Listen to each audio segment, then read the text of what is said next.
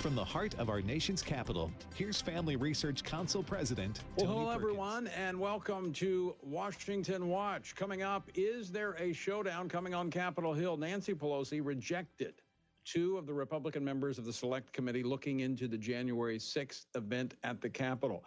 The topic, by the way, was discussed last night as President Biden held a town hall meeting in Cincinnati, Ohio, with CNN's Don Lemon. I don't care if you think I'm Satan reincarnated. The fact is, you can't look at that television and say, nothing happened on the 6th. You can't listen to people who say this was a peaceful march. No, I'm serious. Think about it. Think of the things being said. We'll talk about it with one of those members of Congress who Nancy Pelosi rejected, Indiana Congressman Jim Banks, in just a moment. Also, the left is always talking about the science, except on those occasions the science doesn't fit their agenda. We'll talk with Dr. Marty Makary, who is here to discuss the question of, do healthy children need a COVID shot? We're going to talk about that. And as we mentioned yesterday, the Republican majority in Louisiana and the legislature there failed to override Democratic Governor John Bel Edwards' his veto of the Fairness in Women's Supports Act and a constitutional concealed carry bill for law-abiding citizens. The chairman of the Louisiana Republican Party joins us to talk about that session. Also, the Associated Press gains access to one of the detention re-education camps in Western China where Uyghurs are being held. What did they discover, and what are Chinese officials up to by granting this access? We'll talk about it with Asian expert Gordon Chang.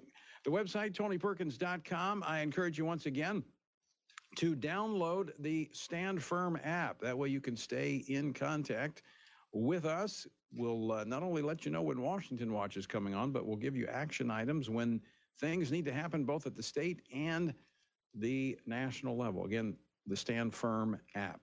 All right, Nancy Pelosi pushing forward with a select committee to investigate January the 6th. Not to, don't worry about the fact that the Senate already looked at it, but she is dead set on doing this. Well, the Republican leader, Kevin McCarthy, put forth names of Republicans who would be a part of this committee.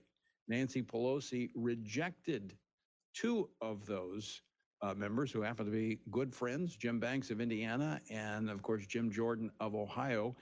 The reasoning? Well, we're going to find out. Joining us now is Jim Banks, chairman of the Republican Study Committee, and as I mentioned, from the state of Indiana. Jim, thanks so much for joining us. Hey, Tony, good to be with you. So let's talk about why this occurred. What's going on here? What's happening? Well, Nancy Pelosi proved what we said all along. Just to be blunt, we said at the beginning this was a political sham, a stunt by the Democrats to distract from everything going on in the country today. Democrats don't want to talk about rising crime waves around the country, inflation, rampant and growing. They don't want to talk about the border crisis. They don't want to talk about the anti-Americanism and critical race theory that's being taught in our institutions and in our schools. They want to talk about Donald Trump. They hate Donald Trump, but they need Donald Trump. They want to talk about Donald Trump. They want to talk about January 6th. They want to drag Republicans through the mud, and they want to drag 75 million people in America who voted for Donald Trump through the mud. That's what they want to focus on. They don't want to focus on anything else. We said that before. That's why all but two of us voted to reject this select committee. But when Kevin McCarthy called me on last Friday, Tony, and asked me to take on the role of being the ranking member of this select committee, I told him I would do it because simply I believe that there are tough questions that need to be asked that nobody's asking, that Nancy Pelosi doesn't want to answer, about why the Capitol was vulnerable on January 6th to begin with, when we had intelligence 3 weeks before January 6th that told us something was going to happen on that day. And when Nancy Pelosi heard Jim Jordan and I start queuing up questions and immediately talking about how we were going to ask those tough questions, that's when she fired us. To his credit, the Republican leader, Kevin McCarthy, did not bat an eye. It sounds like there's unity among Republicans that they're not going to let Nancy Pelosi call the shots for Republicans. Yeah, Kevin McCarthy is a fighter. That's one thing I appreciate about him. And when Nancy Pelosi, the Speaker, called McCarthy yesterday morning and said, "I'm not accepting Jim Banks and Jim Jordan," McCarthy said, "Well, if you don't take those two, then we're not going to participate. We're not going to participate in a purely political sham process and legitimize it by sending Republicans if you're going to reject the names that I'm sending on our behalf." And I give Kevin McCarthy a lot of credit for taking that stance and making that very clear. That Pelosi's not going to, at this point, they're going to move forward. But I think she made a big mistake, Tony. I think by rejecting the Republican name, she's made very clear what we were saying all along. This was never supposed to be a serious effort to stop something like January 6th from ever happening again. This is all about pure partisan political process that distracts from the things that they don't want to talk about. Now, Jim, I mentioned earlier that the Senate, a month and a half, almost maybe 2 months ago, had a bipartisan look into the January 6th event. So what does she think that she'll accomplish by doing something that's already been done in a bipartisan manner in the Senate? Yeah, that's a really important point. I mean, the D.C. Metro Police Department has an investigation. The FBI has an investigation. The Senate has had an investigation. There have been other investigations, others that are ongoing. But the bipartisan Senate investigation, the report they came out with, it is a really important read that anyone should take a look at, because it implicates the leadership at the highest levels of the U.S. Capitol Police, a complete disintegration of leadership and security that happened on January 6th that allowed the Capitol to be vulnerable. And the big takeaway here, Tony, is this. Who is at the top of the food chain in the United States Capitol? It's the Speaker of the House. She's the most powerful person in the United States Capitol, and she is ultimately accountable for the leadership of the U.S. Capitol Police. And that's a big takeaway here. I know you have a background in law enforcement. You understand this very well. I met yesterday with the head of the U.S. Capitol Police Union, and he told me and some others, this was before I got the news that Pelosi was rejecting me to be a part of this committee. He told us that on January 6th, the rank and file members of the Capitol Police who he represents were not trained for what was going to happen on that day. They were not prepared for it. The intelligence that the Capitol Police was sitting on for 3 weeks, they weren't prepared for it to handle to act out on that intelligence, and they weren't equipped for it. They didn't have the best equipment available to tackle what was going to happen on January 6th because those resources hadn't been provided to them. And they blamed the leadership of the Capitol Police at the time, who happened to report to the Speaker of the House. Why would we not want that to be a part of a serious investigation, a committee effort like this, to study what happened on January 6th to prevent it from happening again? That's a question that Speaker Pelosi has to ask. What is she so afraid of? Why are those tough questions not questions that we should be demanding answers to? Jim Banks, I want to thank you for joining us. I know you got to run. I think this is more political theater, and I think it's going to be exposed. And I appreciate you joining. Appreciate all the work you do on the Republican Study Committee as well. You got it. Thank you very much. All right. Thanks so much. Congressman Jim Banks of Indiana. I wanted to talk with him also about the president's town hall meeting last night, where the president was asked a number of questions. The good news is the economy is picking up significantly. We created more jobs in the first 6 months of our administration than any time in American history. No administration has ever created as many jobs. The vast majority of the experts, including Wall Street, are suggesting that it's highly unlikely that it's going to be long-term inflation that's going to get out of hand.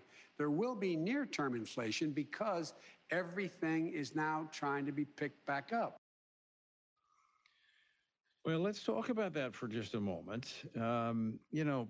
First off, I mean, you go into the job creation. Well, you're coming out of a economy that was completely shut down. So, yeah, the president's going to be creating jobs when things are opening back up because the previous administration had developed a vaccine that was being rolled out. And so businesses were responding, things were opening back up. All right. But here, the thing about the inflation, we've talked about this multiple times this week, and I'm going to continue to talk about it, because you can't flood the economy with this much money. Right, we talked yesterday about the $1.2 trillion infrastructure. Okay, then you've got his families plan and his jobs plan that he's putting into place. I mean, we're talking in the neighborhood of $6 to $7 trillion, and that's not just the normal spending.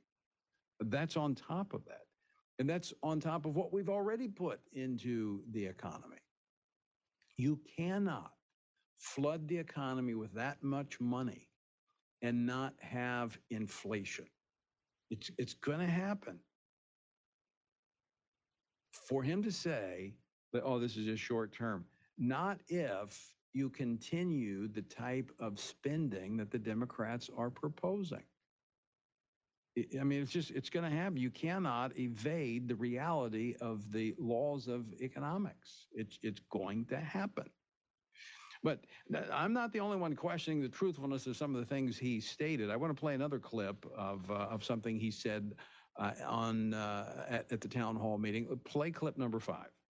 We have a pandemic for those who haven't gotten a vaccination. It's that basic, that simple. 10,000 people have recently died.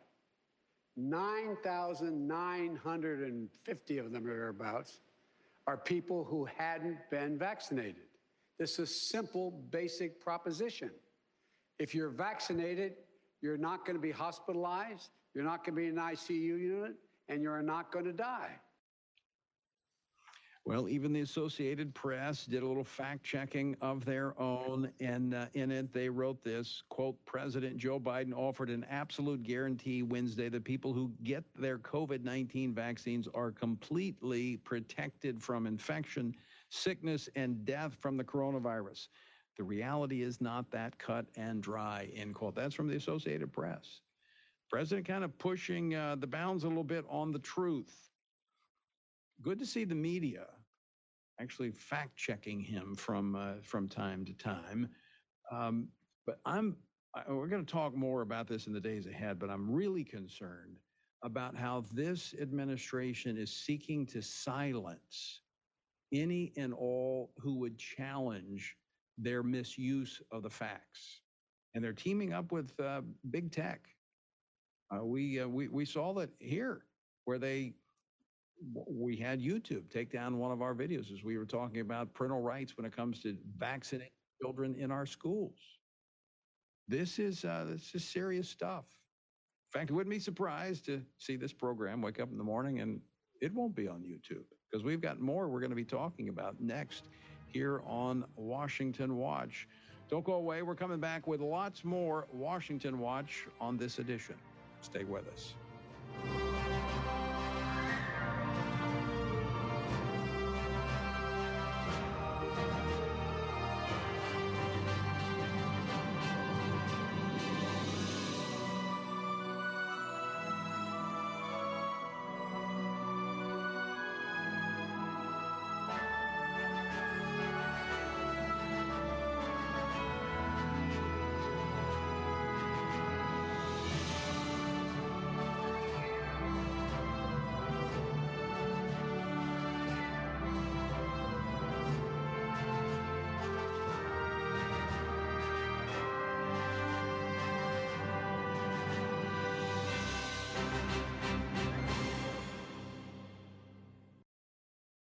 We're seeing more and more cases of censorship and the canceling of many conservatives and Christians by big tech companies.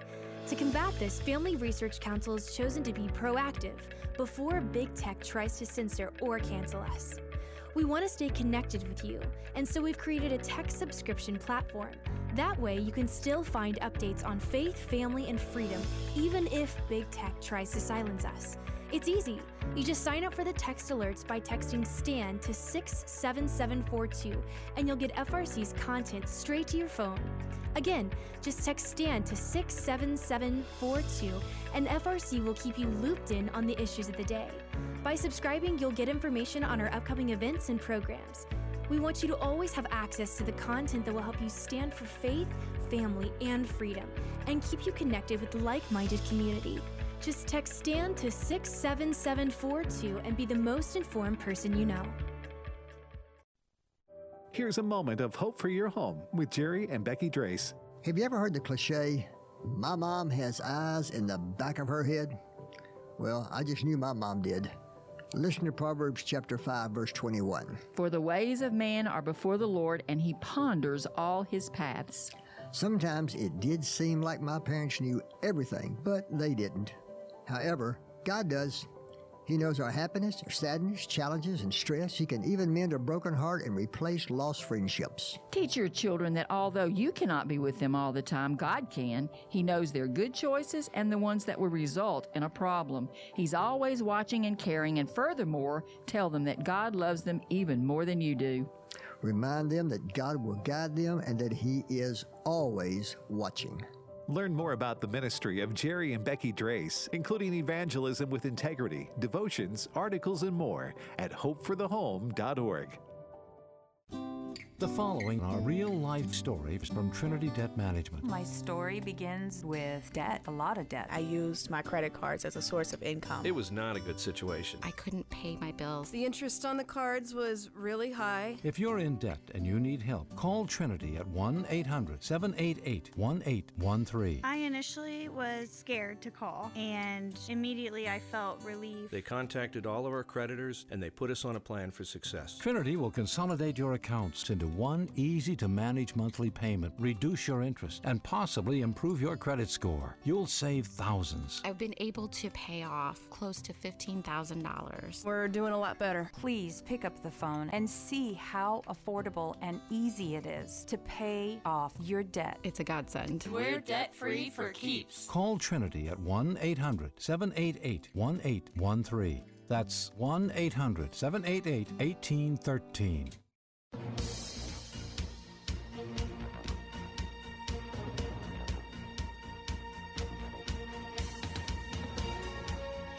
Welcome back to Washington Watch. I'm your host, Tony Perkins. The website, tonyperkins.com. All right, the Biden administration is pushing to administer the COVID shot to pretty much every living American.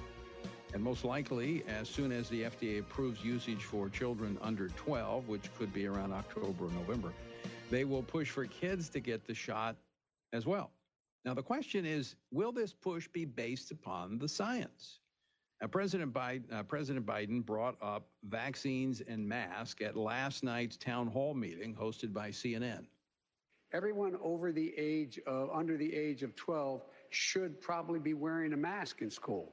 That's probably what's going to happen.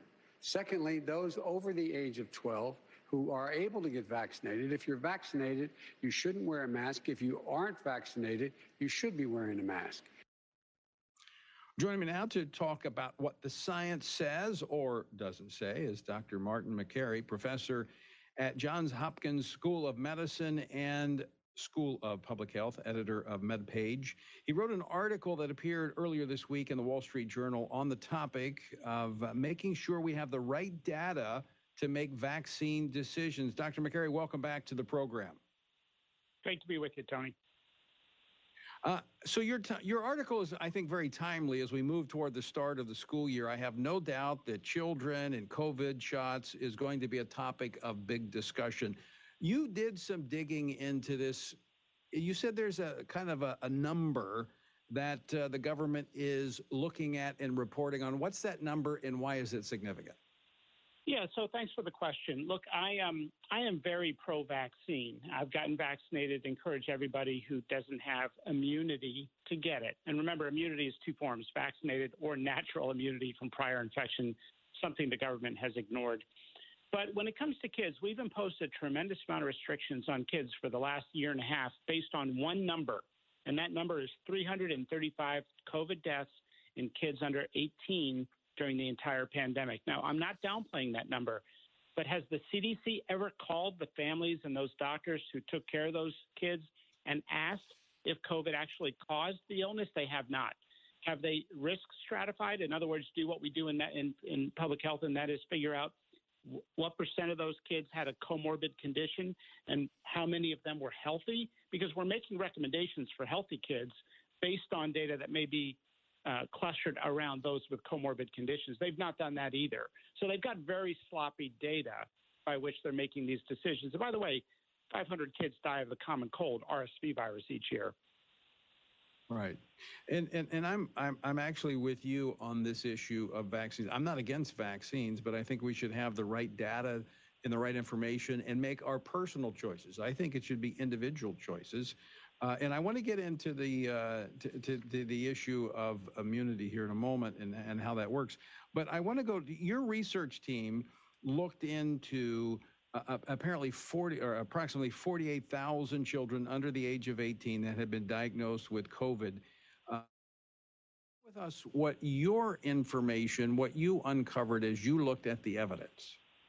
Yeah, so we looked at 48,000 COVID cases in healthy kids, and no healthy kid died. No healthy kid died of COVID. The mortality rate was 0 among healthy kids. And that's what we need the CDC to be doing with that number of 335 deaths in kids under 18. Tell us how many healthy kids died, because that makes a big difference. Remember, we're imposing tremendous restrictions on them. So without that information, how can we really be making informed decisions? You brought up another issue that, for me, I've had issue with, and that is the issue of natural immunity. That's not being tracked. It's not being reported. From my perspective, what I've seen, it's not even being factored into the CDC and to the federal government's policies and procedures. Yeah, what happened was they dug in early when many of us raised the point. We said, hey, wait a minute, early in the pandemic, natural immunity appears to be pretty durable, and we need to focus the vaccine rollout on those who don't have natural immunity. Remember, back in December and January, we had a very scarce vaccine supply. It was hard to get. And many of us were saying, focus on the non-immune, those who don't already have it. And we were dismissed. And guess what? Every single month we have this argument. And now natural immunity is strong a year and a half later, durable, effective, maybe more effective than vaccinated immunity, and it's going strong. So that has been one of the greatest failures of the current public health officials and administration, is ignoring natural immunity from prior infection. If you have it, you probably don't need the vaccine. You can have the vaccine, but it's not required. Now, Dr. Makary, you talked about the vaccine being scarce, last year or earlier this year, but there's still parts of the world where the vaccine is scarce and the demand is even greater. Should we not, in good stewardship, being more selective in who we tell you need the vaccine as opposed to those who, as you say, may have natural immunity? Yeah, absolutely. I couldn't agree more. And I wrote a piece a few weeks ago in the Washington Post about how we've become myopic. The ethnocentrism right now is dominating, and we look like a country of waste and excess because we are right now with the way we're stewarding the vaccine. We're paying people. California's paying $116 million to people to get the vaccine. We're throwing millions of doses in the trash because the FDA tells us they've expired. We have to remember, as we're talking about boosters and vaccinating every newborn in America right now, there are people dying. There's healthcare workers who are vulnerable, dying overseas because they don't have enough supply. We got to think about the world. Dr. Makary, we're up against a break, but very quickly, is this being driven more by politics than science and how we deal with COVID? I think there's an old school medical mentality, which we have trouble competing with them. A bunch of us go on Fox and different networks, but it's hard to compete with a few people that are making all the decisions. I think industry is driving some of this narrative too, by the way, and I think people hear multiple points of view. Yeah. Dr. Marty Makary, great to talk with you. Thanks so much for joining us today. Thanks for having me. All right.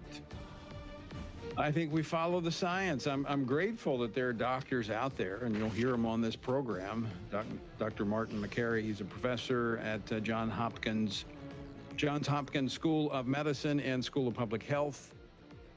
We need to look at we hear this from the left. They preach it all the time. Look at the science. Follow the science. Well, okay, we are. All right, when we come back, we're going to go to my home state of Louisiana. As we talked about yesterday briefly on the program, the legislature there failing to override the governor's veto of some bills. We're going to be joined by the chairman of the Republican Party next. Don't go away.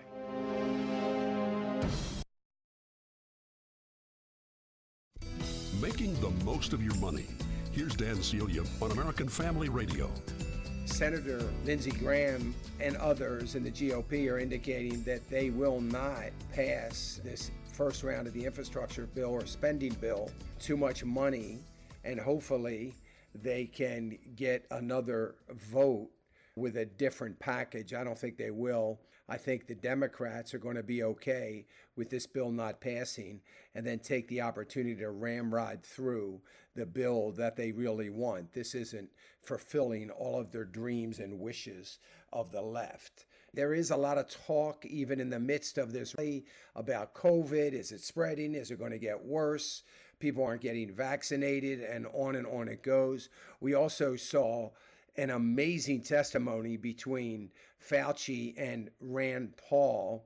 Fauci very much rattled, and Rand Paul is going to file papers to find Fauci breaking federal law and lying to Congress. So we'll see what happens with all that. I guess we don't really have to see. It's never going to see the light of day. And don't think Fauci doesn't know that. So gave him good reason to be as belligerent as he wanted to be. And it is very, very interesting to see and watch that play out. And it should be very concerning to us. Rising cost of natural gas is helping out energy stocks. Also, energy itself going up. Crude oil was up over $70 a barrel. We'll see how the rest of the week ends. It'll be an interesting one next week as we really get deep into earnings, even more interesting. Want to hear more financial advice from Dan Celia? Look for his podcast at afr.net.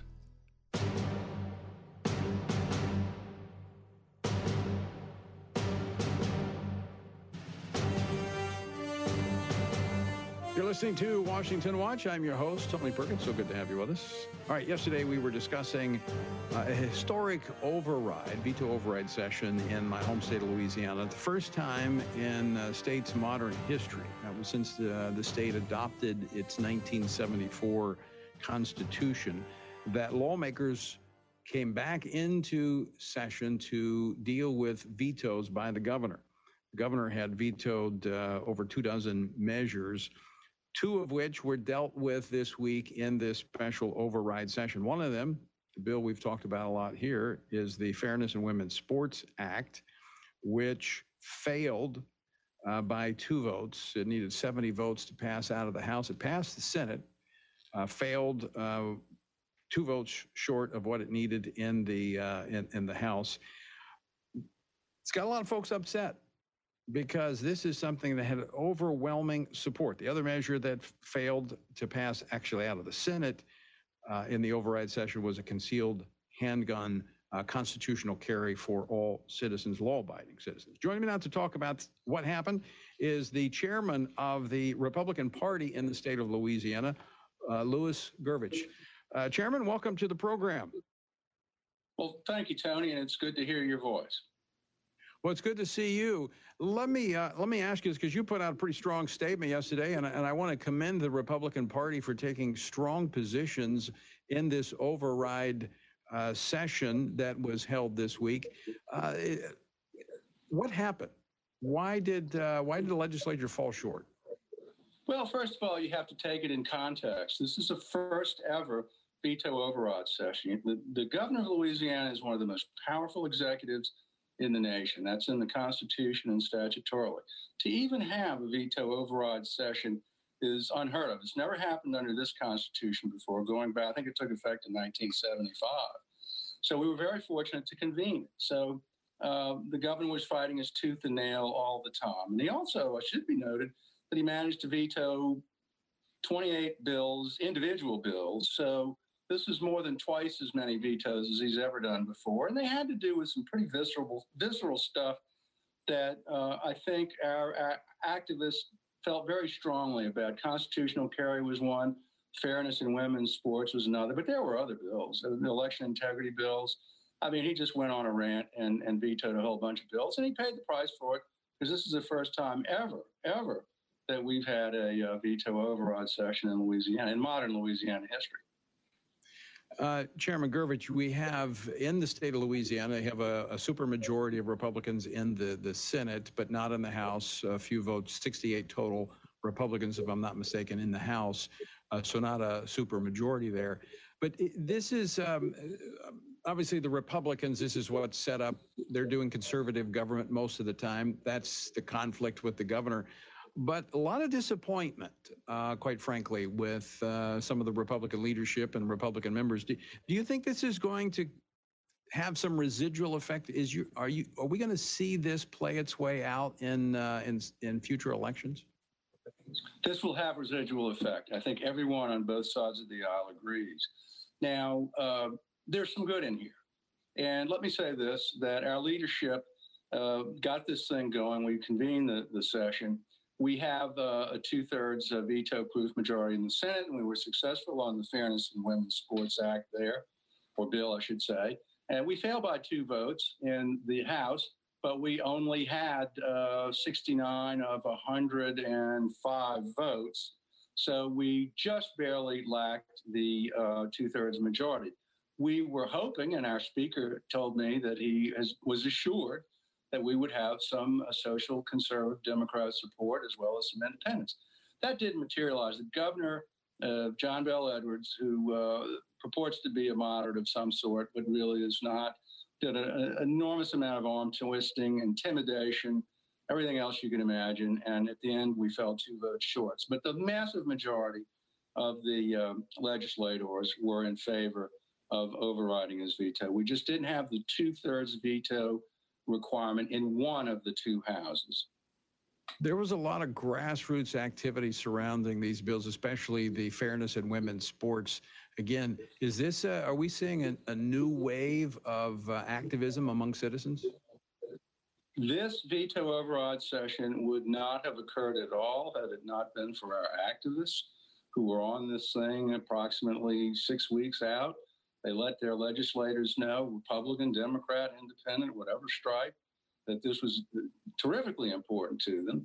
And they got this thing going. And it took all the governor's intimidation tactics to put paid to this in this session. But there's a sea change going on here. Things that have never happened before are happening now. And this is preparing the way. Activists mean everything in the political world, the new political world in which we live. It's important now more than ever before to contact your legislators, go to the meetings, make the phone calls, go to the legislative chambers, let them know where you are. Activism is supremely important. Our enemies know this, and I think increasingly so we're of a like mind. We understand that you can push the needle with legislators, and that we're going to get this passed in the not too distant future because it's going to come up again. You can't pass bills by these margins forever, and vetoes eventually are going to fail, and we're eventually going to be successful. This is for the women and the girls who this means everything to them. This will preserve women's sports if we know. We have to win this fight ultimately. Yeah, I think you're absolutely right. Chairman Louis Gervich, thanks so much for joining us today, and thanks for your leadership in the Republican Party in Louisiana, speaking out boldly and strongly and with clarity on these issues. We appreciate it. Thanks for all you do, Tony. All right. All right, folks, don't go away. We're coming back with more Washington Watch. We're going to be joined by Gordon Chang. Today, moral relativism and political correctness are assaulting truth. How can the world have hope when believers themselves aren't clear on the authority of the Bible? The Church of Jesus Christ always faces a tremendous temptation to deviate from the Word of God. The God who speaks clearly expresses God's intent in giving us His Word, and the response that is demanded of those who hear. Nobody ever encounters God and says, that was boring and irrelevant.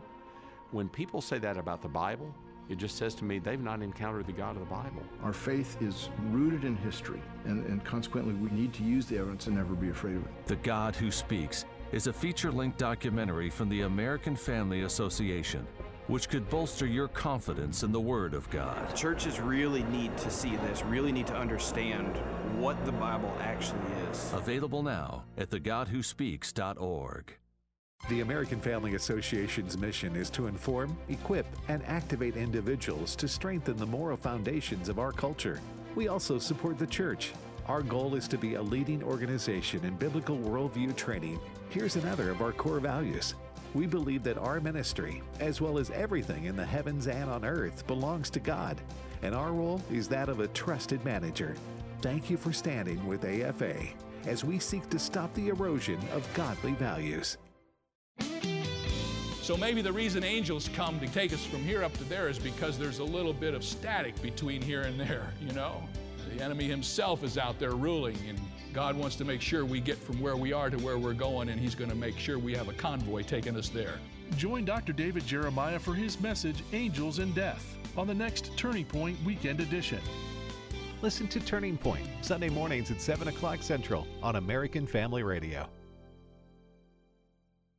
I feel so hopeless. Is there any hope? I just feel like there's no hope at all. Is there any hope? Get hope. Sometimes we get so tired we just lose hope. That's TWR President Lauren Libby. Hope in life itself. A guy named Elijah experienced that kind of bone-crushing tiredness. He'd been in conflict with a political leader and his wife. In fact, the conflict was so bad that Elijah gave up hope for life itself. In the midst of all that, he sensed a small voice talking to him saying, "There are people who share your same values and feel the same way you do, and I know who they are." In other words, don't lose hope. Jesus still does that today. As we tell him about our seemingly impossible situations in which there is no hope, he can still speak to us with a small voice, giving perspective and hope. Need more hope? We have resources waiting for you, including a free devotional. You'll find them at gethoperadio.com. That's gethoperadio.com.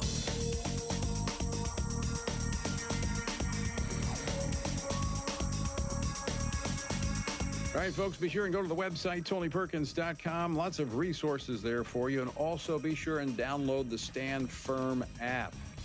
That way, you can not only be alerted to the time when Washington Watch comes on, so you don't miss it, and you can listen anywhere in the world beyond the 800 stations we're presently on.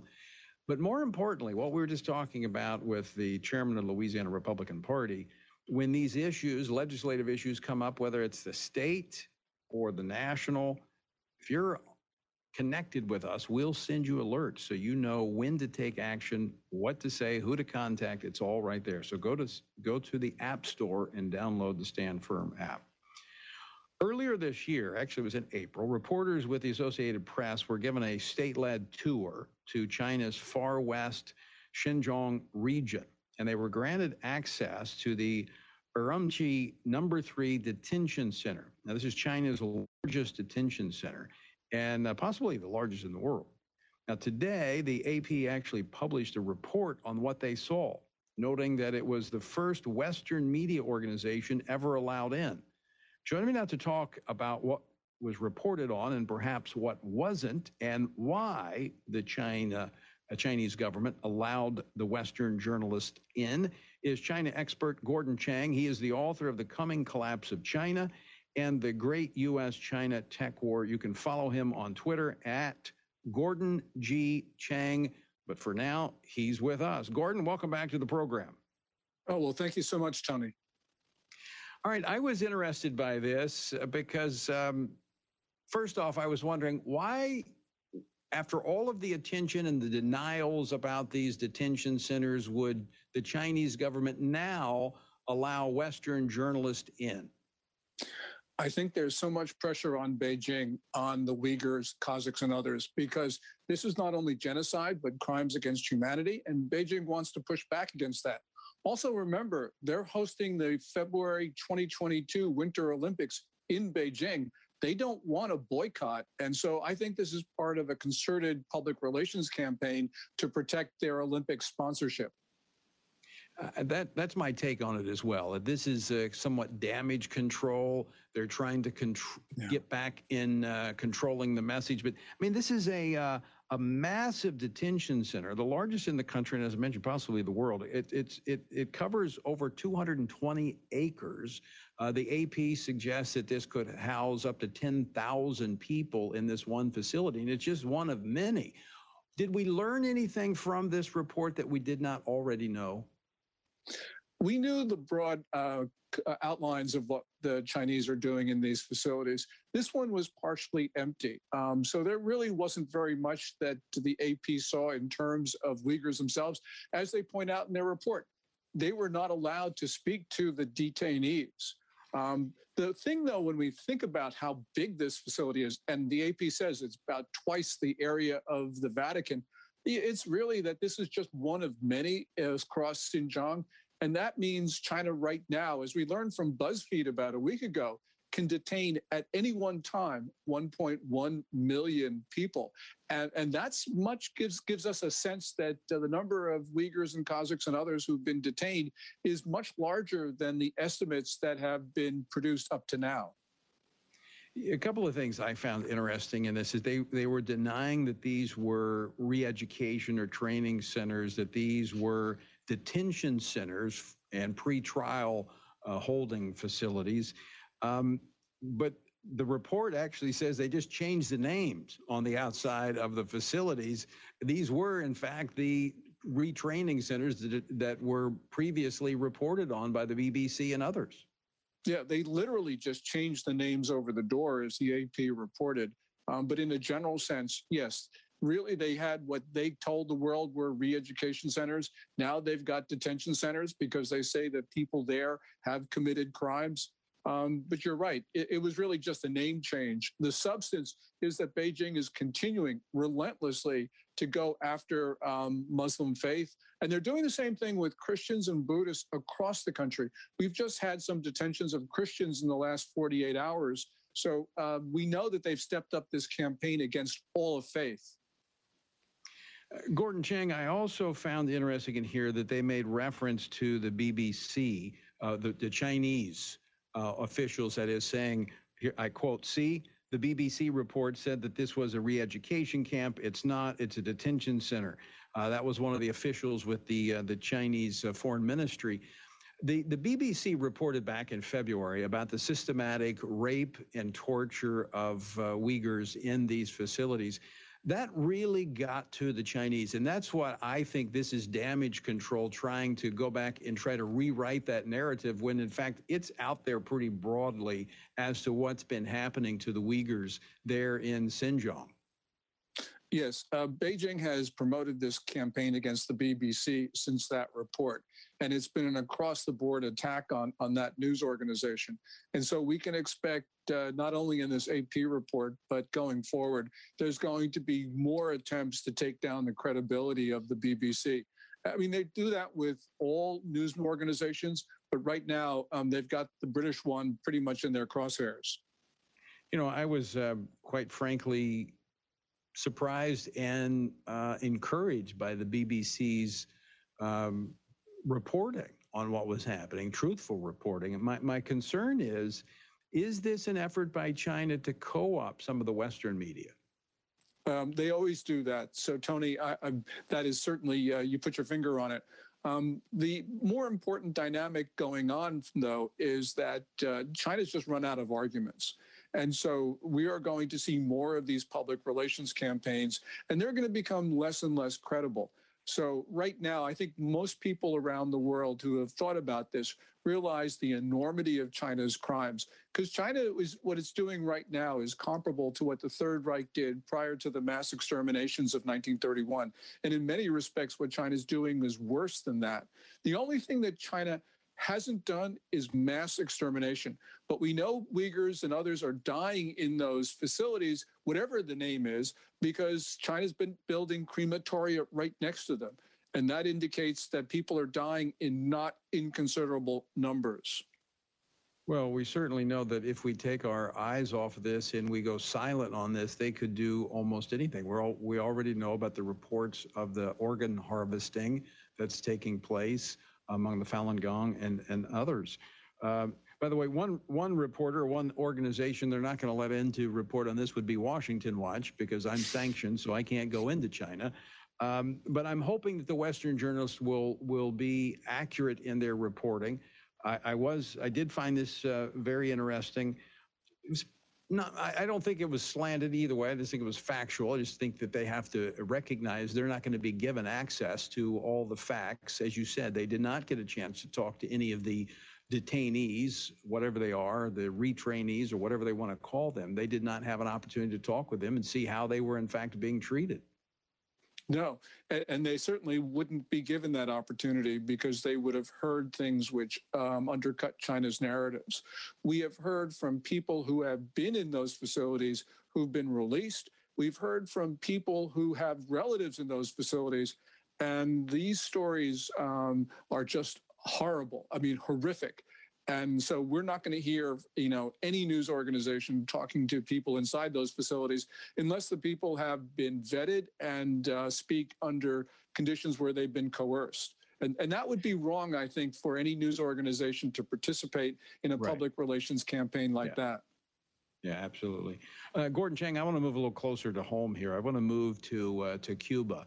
And someone say, well, what's the connection between Cuba and China? I thought Gordon was an Asian expert on China. Well, there's a big connection because China is the largest benefactor to the Cuban regime. I mean, that's where they get a lot of their support, but also technology. Let's talk a little bit about what's been happening there in Cuba and how, like, the shutting off of the internet was made possible by Chinese technology. Yes, from the very first day of the protests, there have been internet outages, and these were intended to prevent people from learning about this. Now, there have been about protests in 40 or more cities and towns, so at this point, Cuba is sort of fighting a losing struggle. The point here, though, is Chinese technology enabled this. You got technology from Huawei and from its sister company, ZTE. Cuba has been importing the social credit system that Beijing is perfecting. And so really, this is a made in China program, which the Cuban government has been using against its own people. And of course, they've been using, the Chinese have been using their propaganda machine as they say this is all about America. It's because the U.S. embargo that Cuba is having this difficulty. Yes, from the very beginning of these protests, Beijing has been saying that the sole cause and the origin of the problems in Cuba is the U.S. embargo. And this has been a malicious campaign that continues to this day. Also, China has been very much as a proponent of these votes in the UN General Assembly condemning the UN embargo. The General Assembly this year, the 29th straight time, they voted against the U.S. Well, China is very much behind all of that push, as well as the propaganda that you referred to.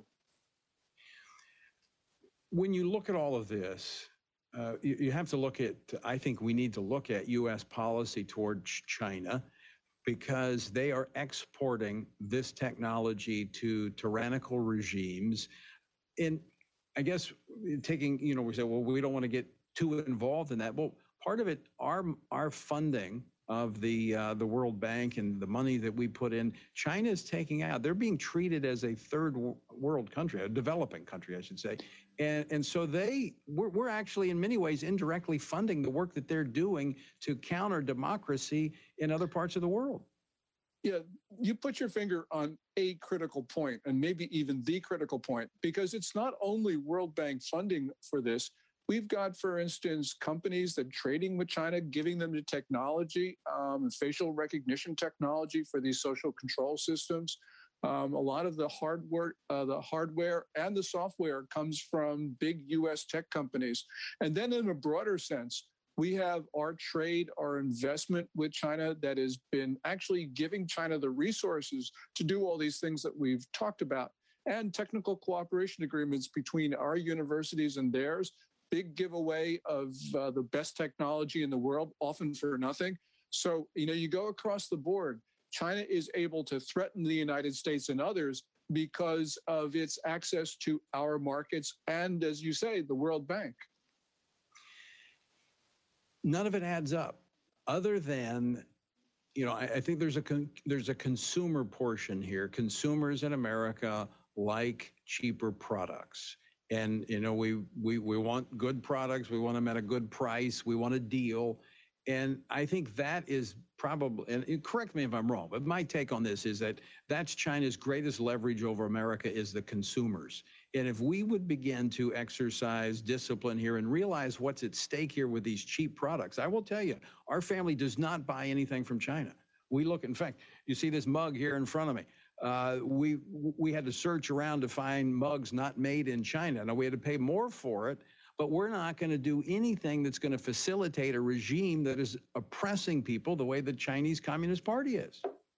Yeah, and there's a lot of low-cost jurisdictions where the U.S. government, through some preferential policies, can encourage companies to locate so that those countries can provide goods at a price cheaper than China. So, for instance, Central America, the Northern Triangle, that is the source of 40% of the migrants pressing our southern border.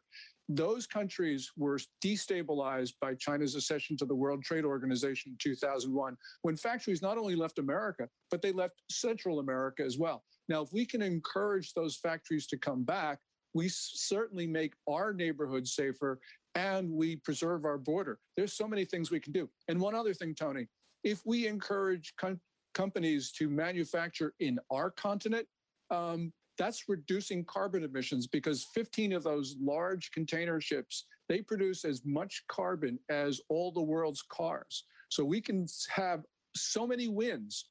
We can go after China. We can clean the environment. We can preserve peace and stability in our own border. All of this by getting companies, manufacturing here. Yes, and it provides greater stability for the supply chain, especially Absolutely. As we found in this last year when we're talking about medical supplies. We don't want to be dependent upon the creator of the COVID virus to help us overcome the COVID virus. No, absolutely, because China tried to use and actually did use its position in supply chains for personal protective equipment, and they threatened to throw us into what they said was a mighty sea of coronavirus. China tries to use its position in supply chains, not only with protective equipment, but across the board, rare earths, for instance. So right. We've got to make sure we're more resilient.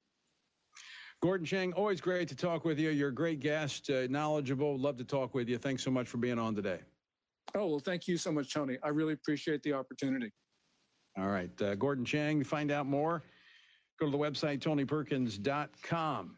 And follow the links over. He does know what he's talking about. And you can follow him on Twitter at Gordon G. Chang. Folks, check out the website, tonyperkins.com. Lots of resources there for you as well. Thanks so much for joining us. Been great talking with you. Until next time, I leave you with the encouraging words of the Apostle Paul found in Ephesians 6, where he says, when you've done everything you can do, when you've prayed, when you've prepared, and when you have taken your stand, by all means, stand there.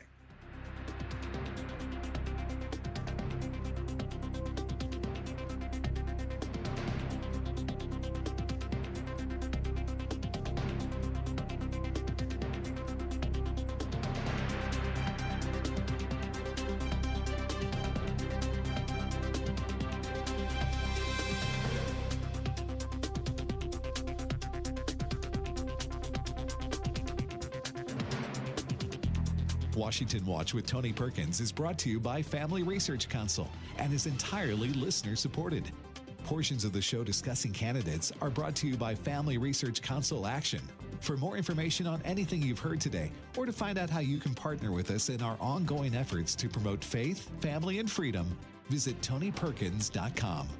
Also, to leave a comment about Washington Watch, call our watch line at 1-866-372-7234. That's 1-866-372-7234.